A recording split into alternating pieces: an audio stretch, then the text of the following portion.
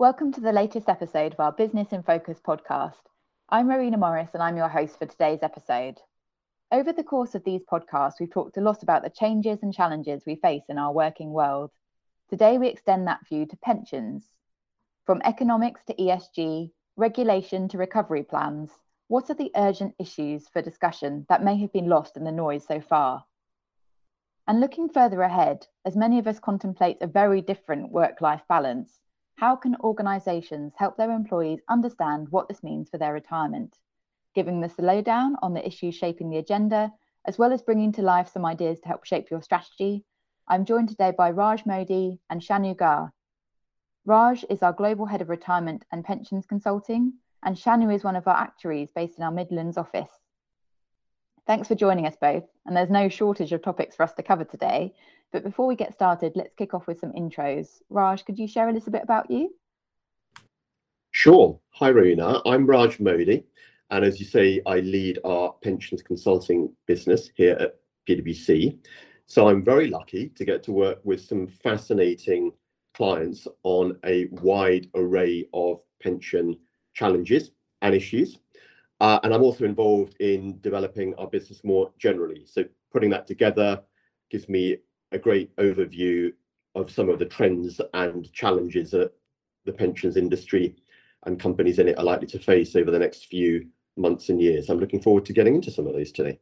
Brilliant, and great to have you here in our virtual studio. Shanu, it would be great to hear a quick introduction from you too. Yes, hi, I'm Shanu Ghai and I'm a Pensions Actuary in the Midlands. I joined PwC 6 years ago when I left university, and even having chosen a career in pensions, I hadn't at all appreciated at the time that I'd be saving for my own pension from such a young age. And in fact, the average age of employees at PwC is under 30, as I'm sure is the case for a lot of businesses in the UK. And so there are a lot of young employees who don't necessarily appreciate where their income is going to come from in retirement, with so many other financial pressures and sources of uncertainty in young people's lives at the moment. Pensions is just not really on that list. So I'm looking forward to discussing that a bit more today. Brilliant. So thanks both. I'm looking forward to hearing your perspectives. So let's start with a bit of a high level update for the benefit of our listeners.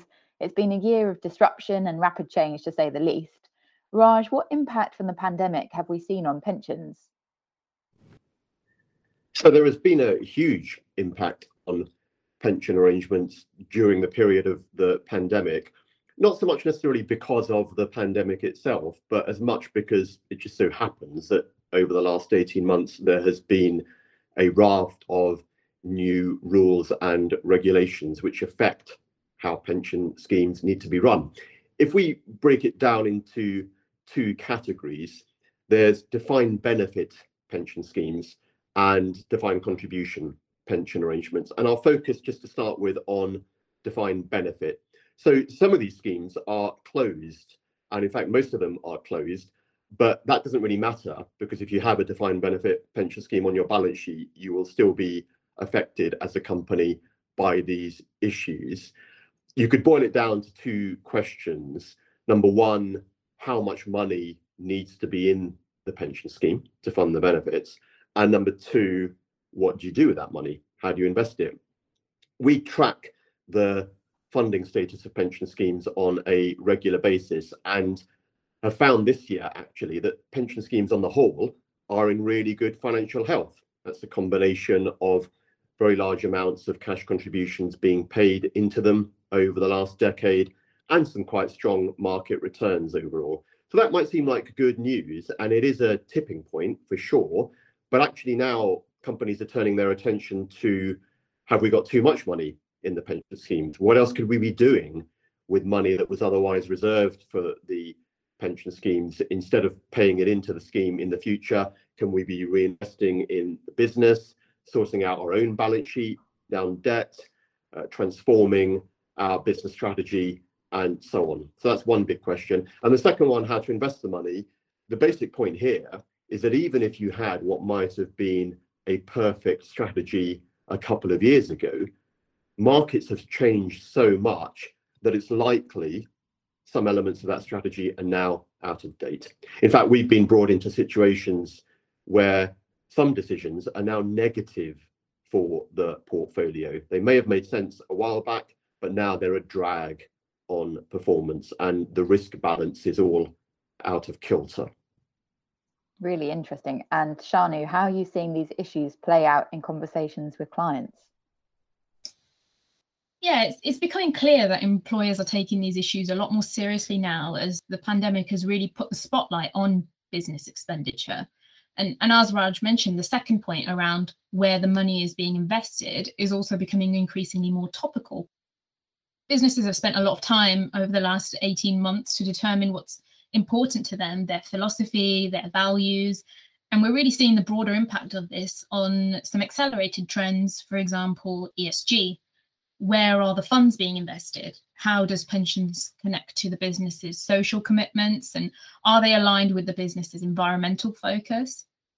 It's even more of an urgent issue for DC schemes, where members have a choice over how their retirement pots are invested. Are businesses ensuring that their employees have an adequate choice of investments? And that includes a default investment fund that's considered to be green. And do they know how their employees are saving? There's a lot of considerations that may not have been on the priority list before.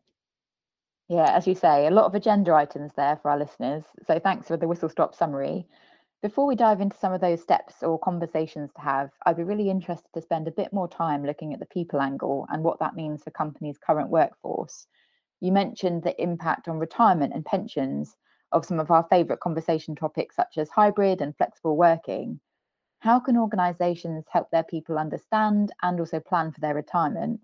So, Shanu, can we start with you for an on-the-ground perspective?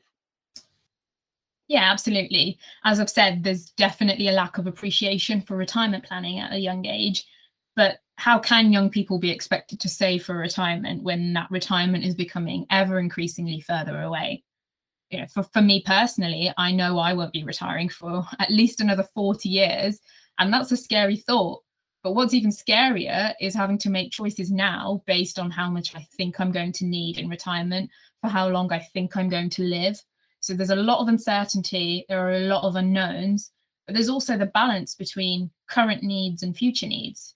For young people like me, current needs include paying off a student loan, saving for a mortgage, keeping up with the cost of living, saving for the near future. It's a very long list, but the reality is that list is just likely to increase, and the future needs become closer and closer as time goes on. So we really need to take action now to ensure we can retire before we're 80. Yeah, so the message that's coming out loud and clear is really that ability to act now and start planning. So Raj, can I bring you in here to help our audience start to frame these concepts in terms of their boardroom level conversations? So you may well ask, well, what is an individual's long-term savings plan and financial plan? What has that got to do with boardroom level business strategy conversations? And the answer is, what if you end up with a workforce who can't afford to retire? What do you do with that older cohort of the workforce? They may need to be retrained or upskilled, and that's got its own challenges. There's a cost of maintaining that segment of the workforce, which may stop you from investing in new recruitment or differently skilled recruitment that you need to keep your business strategy up to date. So there is a very direct bridge between the issue of your employees' plans for retirement and the education and support you give them, right into the ongoing viability of your business strategy. So let's keep with the boardroom agenda for now as we bring things to a close. We like to always leave our listeners with some really practical next steps. So thinking across the topics that we've covered, what would be your main actions or points we'd advise companies to start discussing now? Raj, your thoughts? Well, with things changing so quickly and so frequently on the pensions front, you know, new rules and regulations, and in fact, there's more to come. A good place to start is what we would call a position review or a situation review. And what that does is look with a fresh pair of eyes at how all of your arrangements are being run. So everything spanning from the assumptions that you use to work out how you finance your pension schemes. We talked about the investments and the decisions you're making about your asset portfolio, and they can be cross-checked against current market positions and trends. You can also look at the governance of your arrangement. So by that we mean that when you've got a defined benefit pension scheme, it's akin to having a standalone business subsidiary on your balance sheet.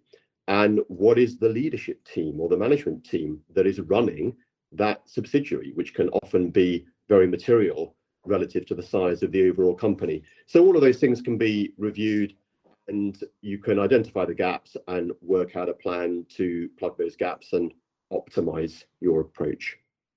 Fantastic. And Shanu, can I come to you for some steps on those longer term issues such as financial wellness and engaging the workforce?